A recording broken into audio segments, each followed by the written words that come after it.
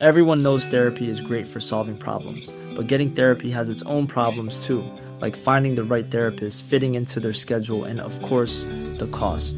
Well, BetterHelp can solve those problems. It's totally online and built around your schedule. It's surprisingly affordable too. Connect with a credentialed therapist by phone, video, or online chat, all from the comfort of your home. Visit BetterHelp.com to learn more and save 10% on your first month. That's BetterHelp, H-E-L-P. Majority of things in like the wellness space are just big red flag. Anything that's claiming that it's going to cure some kind of condition, anything where there is someone recommending something and they don't have any qualifications in that space. Hello, and welcome to the Self-Love Club, the podcast chatting about stuff that matters. I'm your host, podcaster Belle Crawford. Thank you so much for joining me. I have got one of my favorite guests on today, someone I adore following online. We've become social media pals. And on the show, we are joined by dietitian Sophie Rindfleisch, also known as Healthy Bod, Healthy Mind. Now, I came across Sophie's work online and I love her anti-diet culture approach. Sophie helps her clients and community find food freedom and is a disordered eating dietitian. Sophie has a skill for breaking down the science so it's easy to understand and it's still fun, and that's what you're about to hear. Now, what happens when we have a restrictive mindset, and why do we binge eat? How can we take the focus off our weight when it comes to food and exercise?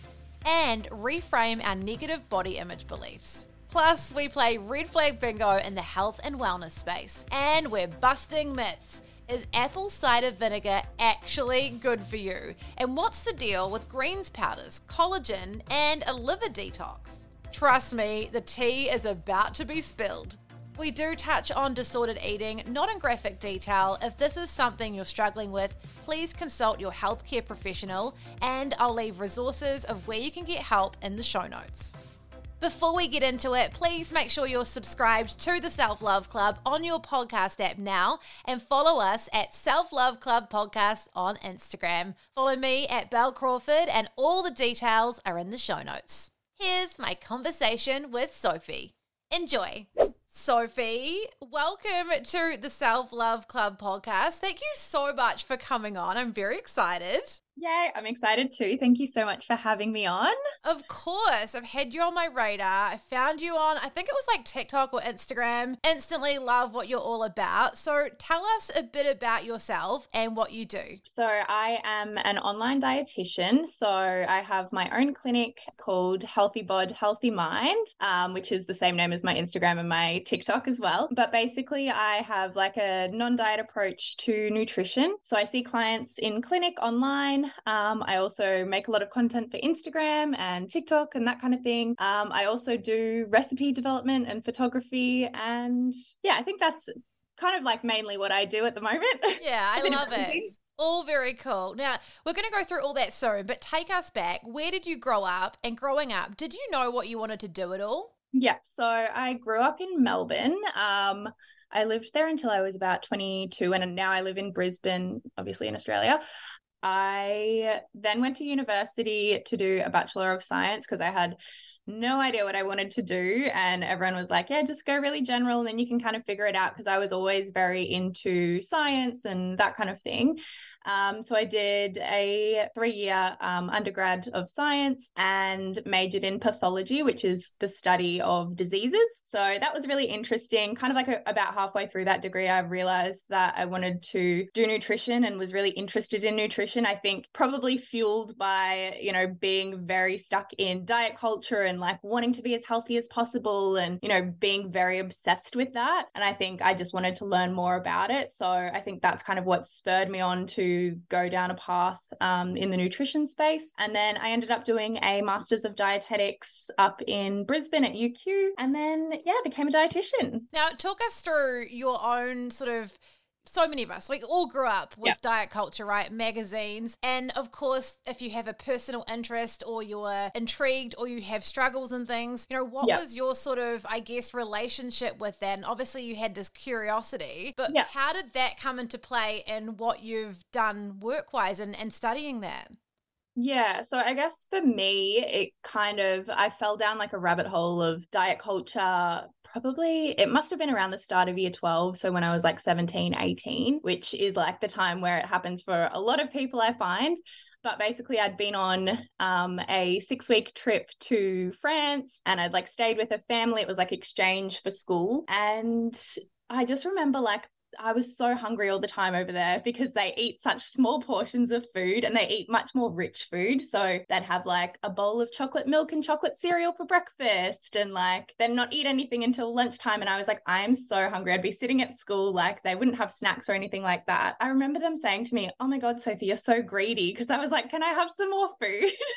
Oh my God. And I think I came back from there and like, I think I must have maybe gained a few kilos because I was eating foods that I wouldn't normally eat. And I was just really hungry when I was there. So I was just trying to eat as much as possible. And they had, you know, very energy dense foods. I think I'd gained some weight. I came back and I just remember looking in the mirror and I was like, oh my God, I need to lose weight. So I kind of started running and exercising and counting calories, and I lost a lot of weight over kind of 6 months or so. And everyone was commenting on, you know, oh my God, you've got a box gap. Oh my God, like you're so thin now. Like, and that kind of like fueled things even more, I guess. And then I think it got to a point where I had lost my period for 3 months and I was like, something's wrong here, like this should not be happening. And I remember like texting one of my friends and I was like, I've lost my period, I think it's from not eating enough. And she's like, okay, well maybe you should eat some more. And I was like, okay. So I started eating more, got back on track in like a healthier way, but I think I still was very obsessed with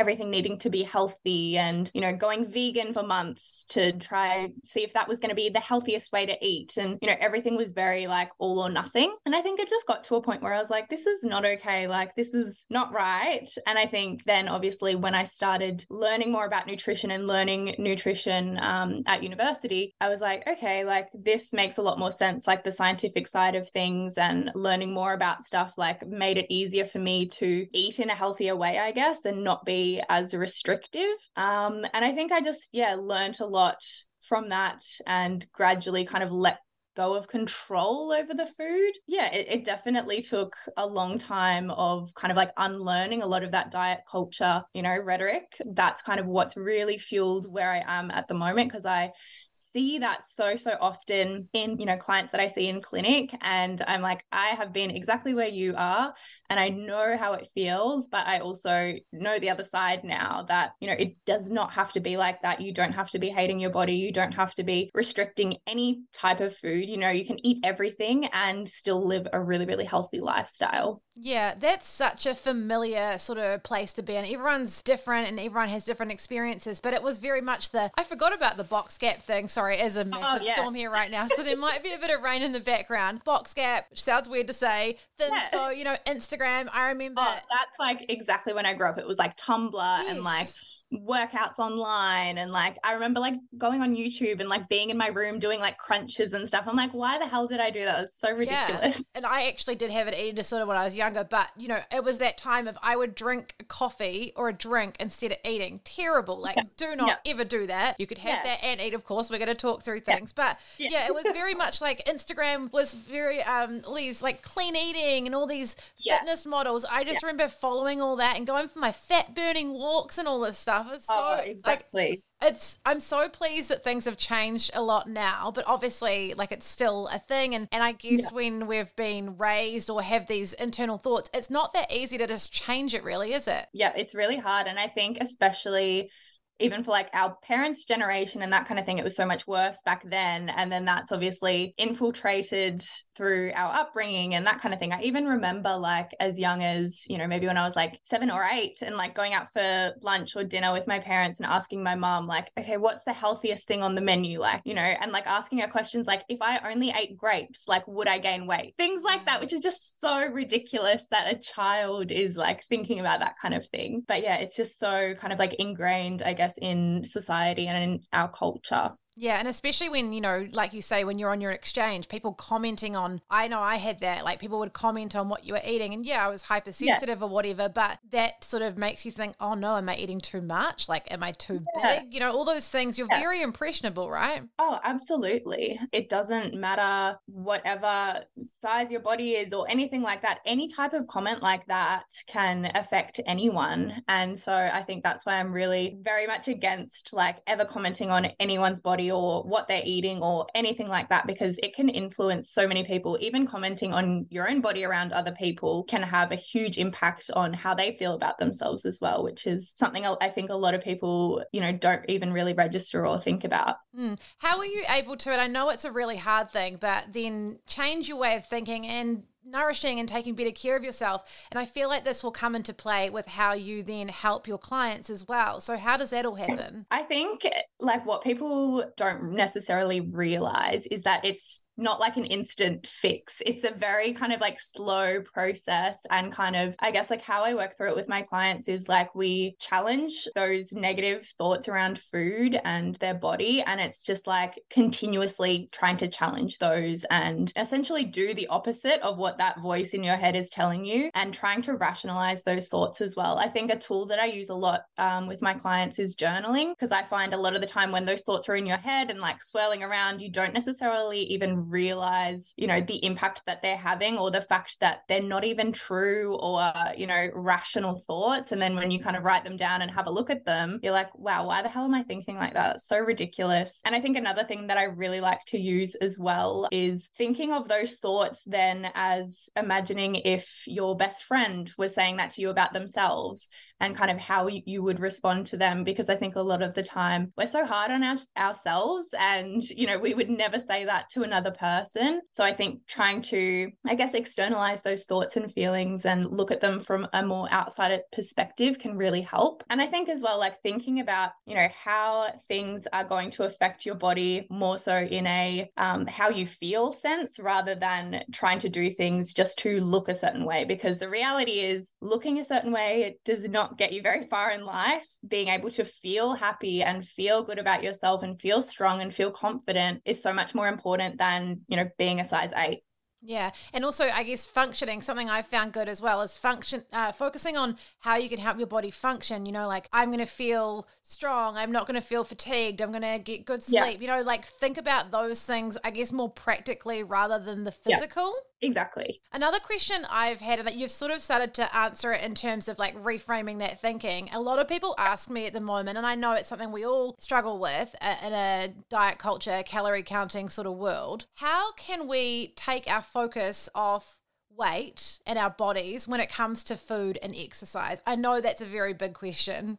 Like I was saying before, like focusing on how things make you feel, which is what I focus on a lot with my clients. I think, finding movement or exercise that makes you feel good and that you actually enjoy, rather than doing something just solely because it burns the most calories. Or the same thing with food as well, like choosing foods that you actually want, and then also focusing on foods that make you feel your best. So really focusing on how food makes you feel, and really tuning into like your hunger and fullness cues as well. Because I find a lot of the time, especially if you've come from a background of calorie counting or restriction, a lot of the time those hunger cues are very out of whack and, unreliable. So I think really trying to focus in and understand like what your body actually needs, because a lot of the time we tend to ignore those if we're counting calories or, letting an app dictate how much we eat. It definitely takes some time to kind of relearn how to listen to your body, I guess. Yeah, I know you're really big on that not counting calories thing, which I love, because for a lot of people, that might work for you, but for a lot of us,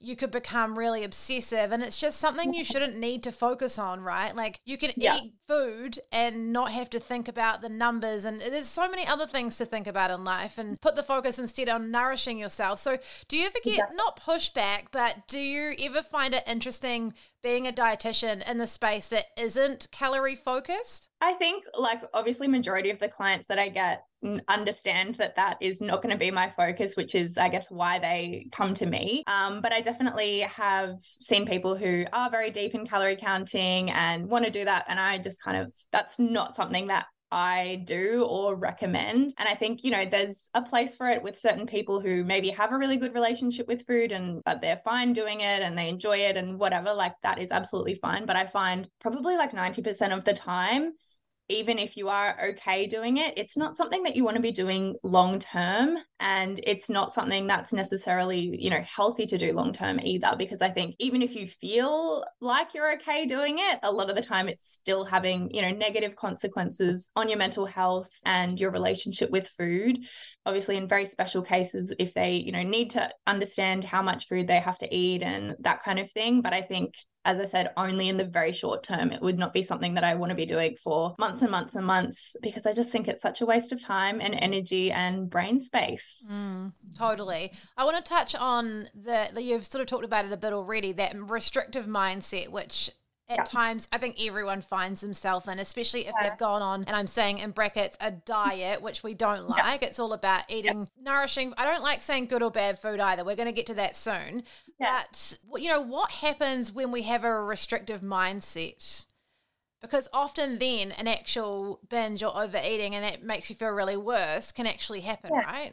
Absolutely. I think a lot of the time, obviously, when we're feeling deprived, and that can be in a mental sense or in a physical sense as well. So you can be physically restricting your calories where your body isn't receiving enough calories to actually function at its best. So then it's kind of getting to that point where it's like, we need energy. And that's often when you feel like you overeat or you have a binge eating episode and eat a lot of food at once. Or otherwise, it also can be in a mental sense. So a lot of the time, especially I see that in people who have restricted their intake for a long period of time and now maybe are eating enough to support their needs, but they're still having that mental restriction where, they're still saying to themselves, oh, I can't eat that block of chocolate because I'm going to overeat if I have it, or I can't have ice cream because I haven't exercised today, or, something along those lines, where it's that mental restriction where then when they do have it, they feel guilty for having that food. And then that can also fuel an overeating episode or a binge eating episode because of that kind of mental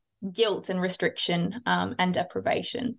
What's a better way to approach that? Because I think most of us don't want that to happen. We don't want to feel worse, and it's not good for us. So what's another approach we can take? Because I think you see so much of it. People are, I'm just cleaning up my eating. I've had friends that are saying, I didn't have any sauces on my food for this time, and I'm not having any like chocolate or like snacks or anything, being very restrictive. But what's a better way to approach that to avoid that happening? Yeah, so a way that I really like to look at it is thinking about, okay, what can I add to my plate or add to my diet that's going to make me feel more nourished, add more color, add more nutrients and that kind of thing, rather than what can I take away so that I'm eating healthier. So for example, if you can have a bar of chocolate or something like that, but then can you add some fruit on the side or something else to make it a bit more filling and a bit more nourishing, so that you're not taking away that chocolate, you're just adding more nourishing foods to what you do want to have. I think that's a really healthy and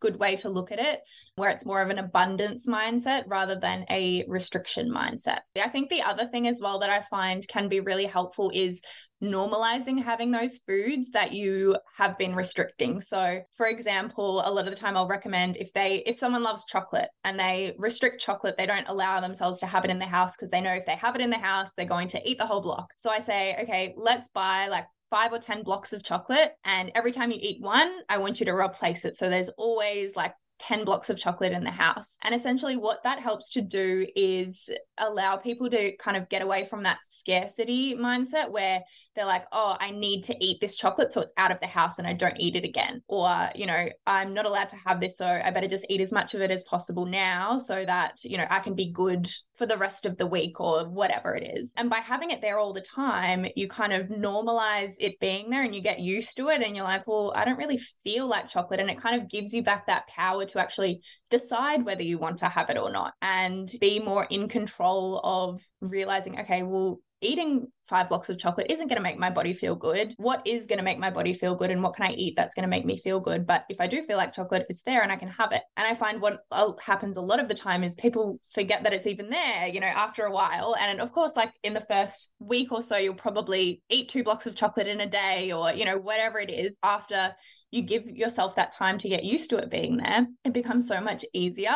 It's almost like, you know, when you're a kid and there's, you know, you go to a birthday party or something and there's that one kid there who their parents don't let them have any chocolate or sugar or anything, and they're going nuts and they're like all on the food table, like eating everything. Whereas the kid who, you know, is allowed to have some lollies and ice cream and stuff at home, they're not really fazed. They're off like playing and doing other things. Yeah, that's so true. I found that very helpful. It's like if you, different from food, but if you were to say, I'm not going to go on my phone or I'm not going to use social media ever again, all I'm going to think about is that thing. And so if you don't do that to yourself, like I just know my brain does not work that way. I'll just start hyperfixating and it'll be all I can think about, right? I love that. And that brings us on to labeling foods as good and bad, because I think we've all sort of grown up with that. I mean, we know that some foods have better nutritional value than others, but talk us through that. Yeah, so I really try to steer away from labeling foods like good or bad, because what makes a food good and what makes a food bad, like it's really, there's no kind of, I guess, like diagnostic criteria of what makes a food good, you know?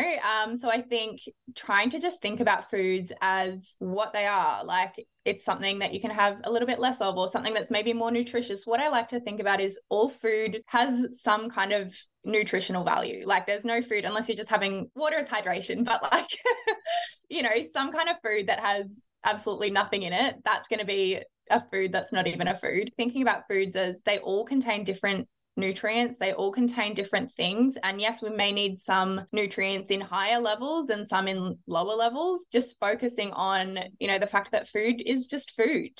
They all just have different purposes and are required in different amounts, and that's fine. But I think taking away that moral value from food can be a really helpful way of feeling less guilt around food, because there's no reason to feel guilty for eating anything. What happens, and I guess it's similar to that restrictive mentality, what happens when you take away the guilt surrounding food? You kind of just see it as food and you're like, well, I can eat a donut if I feel like it, and that's fine. I can then eat some veggies later on because I know that's going to make me feel good. And it doesn't make me a better or worse person if I'm choosing a salad or whether I'm choosing a burger. Like it has no difference, as like going back to what I said before, like thinking about how that food is going to make you feel and choosing foods that make you feel the best majority of the time, and then choosing those foods that you really enjoy the other like bit of the time. But I think when you really focus on choosing foods that, you know, nourish your body and feel good for you, then you're going to be feeling good about the food and the food choices that you're making as well. Still to come, we're busting myths. Does drinking hot lemon water in the morning actually have health benefits?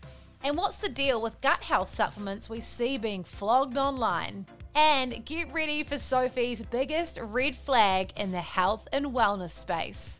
We'll be back after a quick break. Hey, it's Ryan Reynolds, and I'm here with Keith, co-star of my upcoming film, If, only in theaters May 17th. Do you want to tell people the big news? All right, I'll do it. Sign up now and you'll get unlimited for $15 a month and 6 months of Paramount Plus Essential Plan on us. MintMobile.com/switch. Upfront payment of $45 equivalent to $15 per month. Unlimited over 40 gigabytes per month. Face lower speeds. Videos at 480p. Active Mint customers by 531.24 get 6 months of Paramount Plus Essential Plan. Auto renews after 6 months. Offer ends May 31st, 2024. Separate Paramount Plus registration required. Terms and conditions apply if rated PG. We're going to talk more about food ideas and things soon, but I wanted to do a quick fire because I know that you debunk a lot of myths, which I love. And with like, you know, you should always listen to people who have expert advice on these things. So I've gone through a lot of your work and had a look. So people often ask about these things. Is drinking apple cider vinegar in the morning good or bad for you? Well, I wouldn't necessarily say it's bad, but it's not going to be a miracle cure. The other thing as well, I guess, with apple cider vinegar is it's very acidic. So if you're just having apple cider vinegar and not diluting it, it is going to erode your tooth enamel. So we don't want that. I would probably say there's not any huge evidence to say you need to be having apple cider vinegar. So it's a no from me. So there's nothing beneficial really about doing it. No. I think if you're diabetic, potentially there is some small evidence to say that it could help stabilize your blood sugar levels if you're having it before a meal, but anything acidic is going to do the same thing. So it doesn't necessarily have to be apple cider vinegar. You could be having some lemon juice on your food or something like that is also going to be helpful. You don't have to be drinking apple cider vinegar from the bottle. Yeah, that brings us on to another one which you see so many people doing and swearing by is having hot water and lemon in the morning, like chugging a big thing of it. Good or bad? I mean, it's water, so we love water. That's great, but the lemon juice is not doing anything. I mean, it's flavoring the water. So if you love lemon water, go for it. If you don't love lemon water and lemons are expensive and you can't afford them, just have a glass of water. Amazing. Yeah, and just like the hot water thing. You're like, yeah. I don't know why that's a thing either. Yeah. You can have cold water if you prefer, especially if it's hot. Like, who's having lukewarm water? It's kind of not very nice. Yeah. Another quick fire, celery juice. What's the deal with that? I hate celery juice. I hate this trend. It's no miracle cure. It's not going to cure cancer. It's not going to, so many of the claims about it are absolutely ridiculous. And it's literally just celery juice. Like, it's nothing crazy. I think eat your celery and drink your water and you'll be fine. Yeah, because like with the juice thing, like if you're, I've never actually had celery juice before, by the way, not interested. No, me either. Because I would rather eat it. Wouldn't it be better for you to actually eat the stuff and the fiber or whatever is in it rather than wasting and just getting like a bit of the celery juice, so to speak? Absolutely. I think juicing in general is not something I love. It's not like huge health benefits or anything like that. Definitely for me, I would much prefer to eat the food and have all of that fiber, because fiber is so good, not only for your bowel function and like making you have like a nice little stool, but also just like supporting your gut bacteria and feeding those and all of that kind of thing, where when you juice something, you remove all of that fiber and you're losing all of those benefits. Like, there's no point. Yeah, it's such a mess as well to clean up. I used to have a juicer years back, and now I'm just like, absolutely no. I'll just stick with my a blender, like a NutriBullet. Yeah. Another one in our quick fire. This new trend we're seeing a lot of these caffeinated greens or greens powders. Yes, I did hear about these caffeinated greens this week, and I was like, I don't know what that is, but apparently it's just greens powder with caffeine added. Firstly, greens powders themselves, I'm not a huge fan of. First of all, I think most of them taste like shit. Don't love that. And again, would much prefer to eat my greens and get in all of that good fiber and enjoy it, rather than having water with some like wheatgrass flavor stuff in there. Yeah. So there's not huge benefits to having a greens powder if you're already having like a really balanced diet and getting in lots of fruits and veggies and that kind of thing. The other thing with greens powders is we don't actually know how much of each vitamin or nutrient is in there, especially it's gone through a lot of processing. It's sitting on the shelf for who knows how long. And so sometimes a lot of the nutrients can be degraded by the time you even get the product home and make it yourself. You know, they're a bit of a waste of money. They're also quite expensive. So it's so much easier to just eat your greens and then just drink a cup of coffee if you want to have some caffeine. You know, easy and more delicious. I love that. Totally. And the thing with powders as well, I remember a new naturopath telling me years back that a lot of these powders, and there's so many different ones now, they're food grade level. And so it's hard to, they're not like practitioner grade level. So it's hard to generalize on powders. But I see you talk about these powders that a lot of us are spending, you know, people are spending a lot of money on. They can be like $70+ Oh, exactly. For like a month's worth or, you know, however much it is. What do you think about, and it's hard to say like powders in general, but what do you think about some of these that you're getting asked about? Oh, absolutely. In general, I would say no to pretty much 99.9% of any supplement kind of like that, where it is, like a food grade supplement, the powder will be getting degraded. We don't actually know how much of whatever nutrients they're saying is in there is actually in there by the time it gets to you. And I think, the other thing is, you know, what is it actually doing? Is there any science to back up, you know, a lot of these claims, or is it just an influencer who's made some kind of gut health powder and is now selling it to people and saying, this is going to do make your skin glow, like make you have no bloating and all of these claims, which don't actually have science to back it up as well. The only powder that I would probably recommend would be protein powder and maybe creatine if you're into like strength training and that kind of thing. What about collagen? Because that's a big one that people are all about. There is some evidence to back up collagen powder in terms of reducing fine lines and that kind of thing. But again, the difference that it's going to make is very minuscule. If you have the money to spend on it and want to do that, like absolutely go for it. There's no harm in doing it. But I think for the majority of people, just making sure that you're eating fruits and veggies, eating a varied diet and a balanced diet, staying out of the sun and wearing sunscreen, like that's going to be doing so much more than what this expensive powder is going to be doing for you. What about last one on here, liver cleansers? Oh God, don't get me started. I think anything that's like a cleanse or a detox is straight up a fad. Your liver detoxifies your entire body. It does not need detoxing itself. That's like its literal job inside of your body. There's nothing that you can really do. If your liver did need detoxing, you would be in a hospital because you would be dying. Yeah. Don't get caught up in anything that is a cleanse or a detox, because 99% of the time, unless, as I said, if you're in hospital and you need some kind of detox, you are severely unwell. Yeah, totally. What about things like prebiotics, probiotics, things like that for your gut health? Yeah, so prebiotics are fiber, which you can get from fruits and veggies and whole grains and nuts and seeds. So you don't necessarily need a supplement for that if you're having a very good balanced diet. Probiotics, again, you can also get through food. So anything that is fermented will have some kind of probiotics, which is essentially the live good bacteria.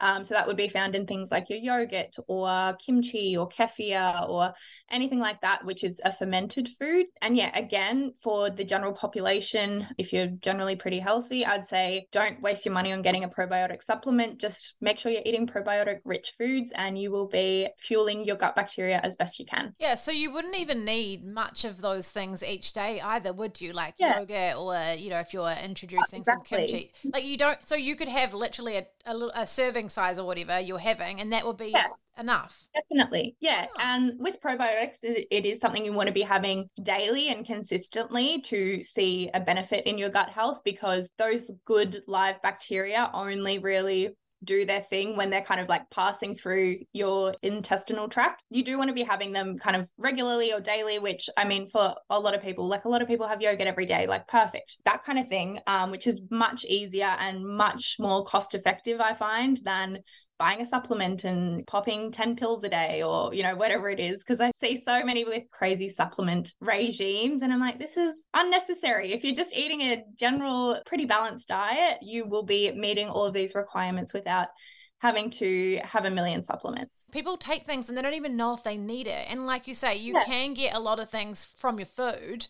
And that also is kind of like leading into gut health. Like, how can we make sure that we're taking good care of our gut health? You've already told us a few things with those, eating the probiotics and things, but that's a big one at the moment, is gut health and people wanting to work on that. Like, what are some of the things you teach around that? I do work with a lot of people who struggle with IBS, which is irritable bowel syndrome. So they struggle with things like bloating or diarrhea or constipation and things like that.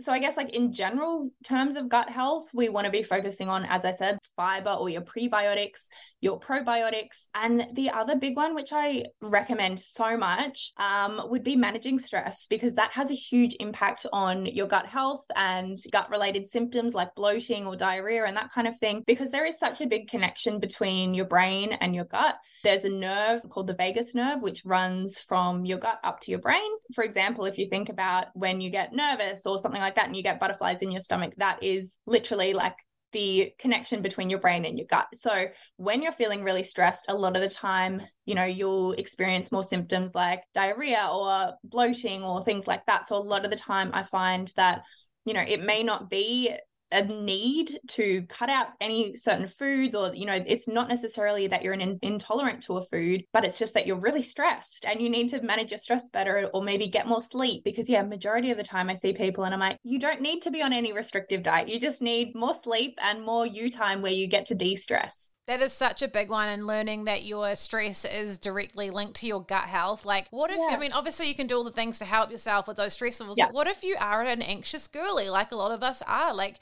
just every day, you don't feel necessarily anxious, but that reaction in your body, you know, I think a lot of us, that's just how we are, even though we can do all the things to take care of ourselves. Oh, absolutely. Yeah, definitely working, you know, with a dietitian or with a psychologist and really like finding a way to manage those symptoms as best you can, because there's always going to be things that you can do better or different things that you can try. And I think especially with gut symptoms, it's so individual and everyone is so different and reacts to different things differently. So maybe it could be that you need to go on medication to like reduce your anxiety or eat some more fiber or a certain type of fiber, or there's so many different things that we can look at and work on. And it's just so individualized, which is why I hate when I see people online recommending, oh, this is what's cured my bloating or this is fixed that, when it's like, okay, but that's not going to work for everyone. The way that they portray it is like, this is the one cure. You know, the thing with IBS or managing those types of symptoms is that it is managing them. Like, it's not that there is going to be something that cures them. It's just something that happens. If you're more stressed, they'll flare up, but having the tools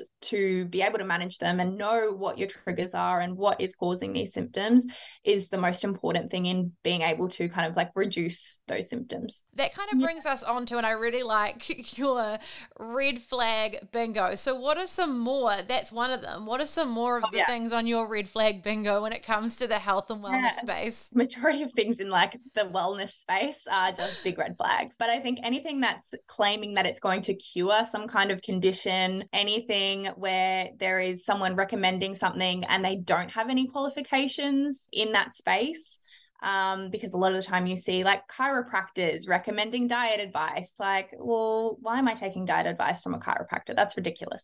Or a medium, you know, not taking nutrition advice from someone who speaks to ghosts.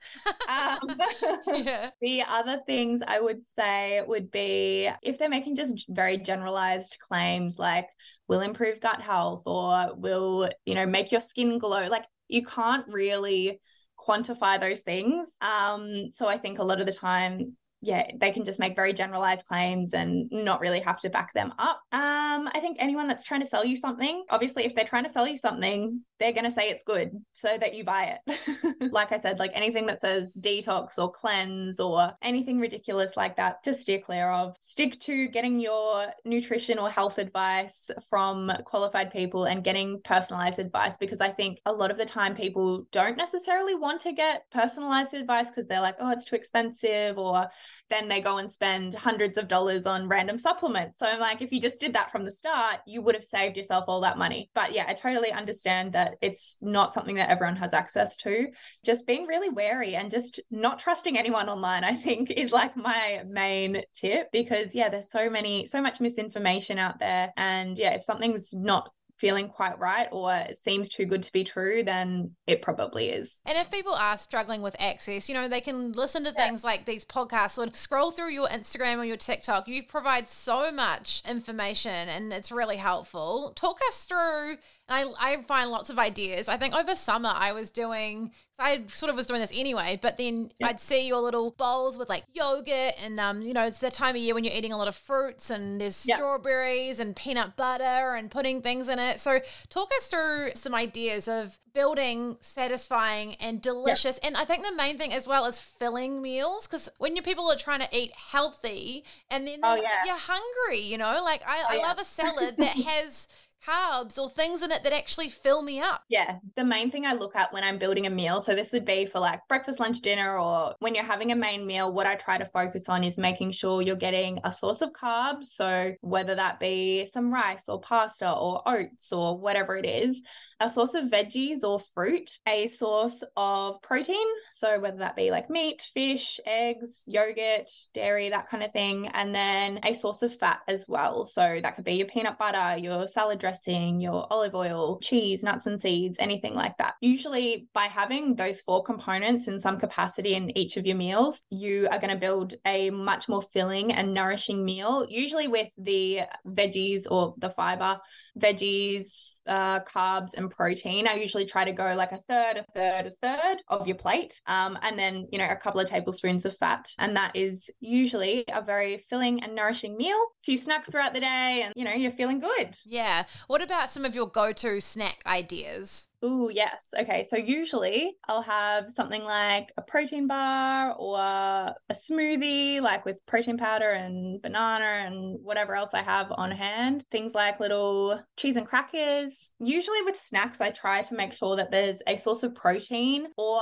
a source of like fiber or fat, because I find that by having those few things together, it usually makes for a more filling snack rather than just having something that's just carbs or just whatever else. By combining a few different components, it makes it a lot more filling. So for example, if you're having crackers, which it would be a source of carbs, and then some cheese, which is it's got some protein and some fat, so that makes it a lot more filling. Or if you're having a piece of fruit, like adding some yogurt or something, which is a source of protein. So bulking things up to make it a bit more filling and nourishing can then, you know, make sure that you're not hungry within the next half an hour or so. Yeah, because there's nothing worse than feeling hungry, and then especially if you're trying to, you know, nourish yourself and you're thinking about that, and then you're hungry, and then you might even end up having a binge or eating more things. Yeah. If you just did that right, then you wouldn't end up in that situation. I know, and I think that's the whole thing, because a lot of the time I'm like to people, you're not eating enough, and they're like, yeah, but I'm trying to eat, I want to eat less because I want to lose weight or whatever it is, and then they just end up binging anyway. And I'm like, well, if you were eating enough throughout the day, you wouldn't be ending up binging and then probably eating much more than you would if you were actually just eating regularly and enough throughout the day. Like, I know you and I as well, we're not focusing on weight loss per se, but there's, I think, a common misconception that you need to eat less, but sometimes it's like if you're not eating enough, then that can actually,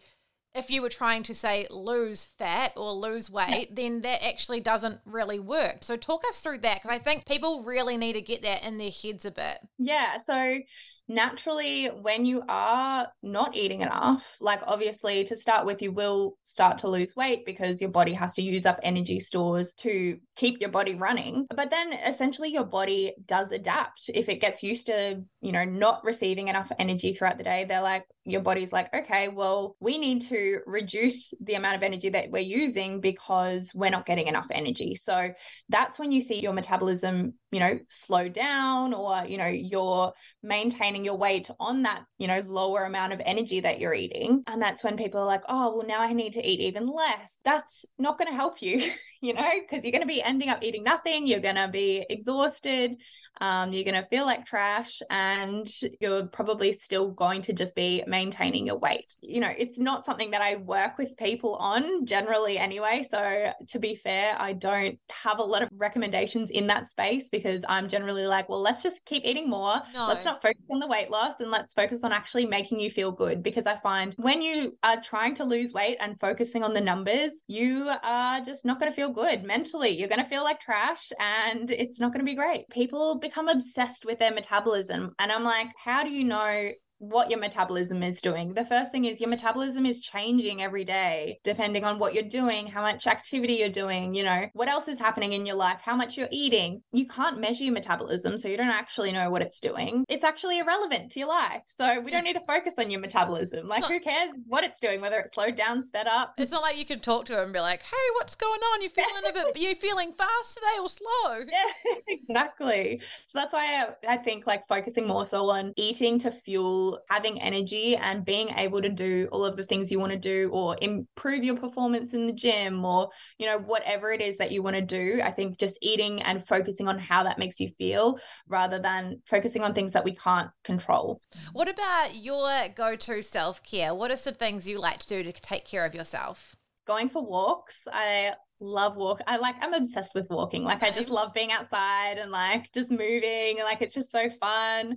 I think the other thing that I really love as a form of self-care would be grocery shopping, which sounds so random, but I don't know. I put in my headphones. I like take ages, like walking through the aisles. Like it's just so relaxing. And then like obviously having all the groceries to fuel myself throughout the week is also awesome and a great form of self-care. So I don't know, those would probably be my top two. Yeah, and I noticed that you do get up quite early to go to the gym and, exercise, which for me as well, exercise is a big part of my morning. I find I used to do it at night when I was younger, but as you get older, everyone's different, and it depends on what you can fit in your life or whatever. Yeah. But I just find that if I do it then, it's done and it really makes me feel good for the day and, really helps with your mental health and make you feel clear and strong. Whereas as I get to the end of the day, I'm tired and I don't, it's not as easy to fit anymore. And then you feel good afterwards for like the 1 hour before you go to bed. Yeah. People often wonder, like, how do you get up so early? I used to get up really early as well, but now I'm trying to get back to even just getting up at 6:30 kind of time. Oh, yeah. I'm getting there after the holidays, It is hard. It's not easy to get up early. And I think I get that question so much. And I'm like, well, I just go to bed early. I set my alarm. And I think the other thing that really, really helps is I go to the gym in the morning with like two of my friends. One of them is my housemate. And so she is literally across the hall. So we'll be texting some mornings and be like, okay, should we have a sleep in? Yeah. Okay, let's have a sleep in. But then like other mornings she'd be like, no, we're getting up and going. And I'm like, okay, like, let's go. Yeah. So I think it's more so like, I don't want to let them down and not go. So it's more so like having that community of people being like, all right, let's go, and like helping me get up, because otherwise every morning I'd probably be like, maybe I'll just sleep in for another hour. It really sets me up for a really good day when I get up early. Now, what is some advice you would like to share with your younger self? Knowing what you know now, what would you tell her? Just that you don't need to change your body. You don't need to worry about being in a smaller body. It's not going to improve your life at all. It's not going to bring you happiness. Just do things that make you feel good and make you feel happy and focus on that rather than focusing on weight or scales or counting calories, because that stuff is irrelevant in life. And you'll be looking back when you're now 27 and be like, why did I do that?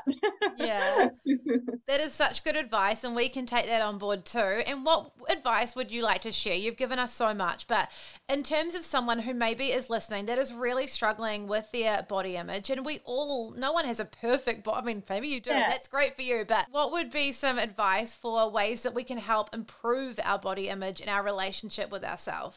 Focusing on how you feel rather than how you look, first of all, and focusing on building goals from that. So whether you want to be able to do a chin up or you want to be able to run 3 kilometers or whatever it is, focusing on those kind of goals rather than physical appearance goals. Wearing clothes that make you feel comfy, because when you feel self-conscious, or especially if you're body checking a lot and that kind of thing, that's only going to be fueling that poor body image. So I think focusing on doing things and wearing things and builds up your confidence and makes you feel good and feel comfortable, because there's absolutely nothing worse than wearing clothes that don't fit and you feel so uncomfortable and restricted and horrible. So buy clothes that fit, especially if you have maybe recently gained weight or lost weight or whatever it is. Buy new clothes, or go to Salvos and like buy some cheap new clothes, or just anything that's going to make you feel comfortable and good, because there's nothing worse than just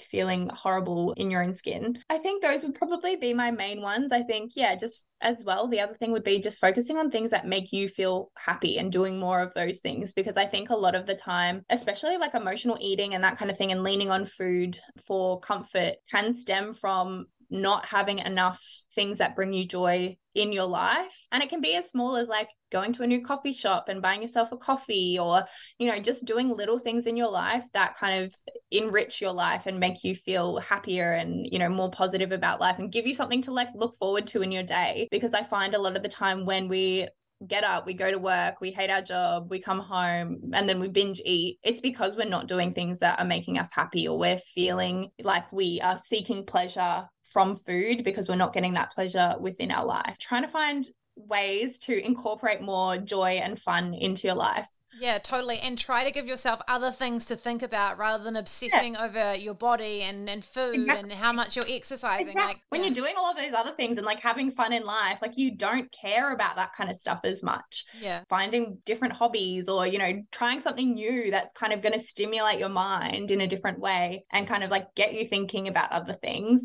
is so helpful and so underrated. And finally, I just wanted to touch on quickly what you said before about, you know, it's a thing that happens to everyone at some point potentially, where you may have, your clothes might not fit you, or you've gone like, you know, people talk about in your 20s or 30s. I don't think there's an age for it, but it happens. Yeah. And it's something I'm seeing a lot online of people sort of talking about it, which is really cool. Like your body isn't always going to stay the same, and that's okay. So if someone's going through that, I've definitely gone through that at times. And in the past, I'd feel terrible because I had an eating disorder and that still was healing from that. Yeah. Whereas now it's like, if it happens, you're like, oh, okay. Like, it makes you feel crap about yourself. Like, yeah, it's a bit of annoying because you have to buy new clothes or you can't wear what you want and that kind of thing. But just handling it a bit differently. Yeah.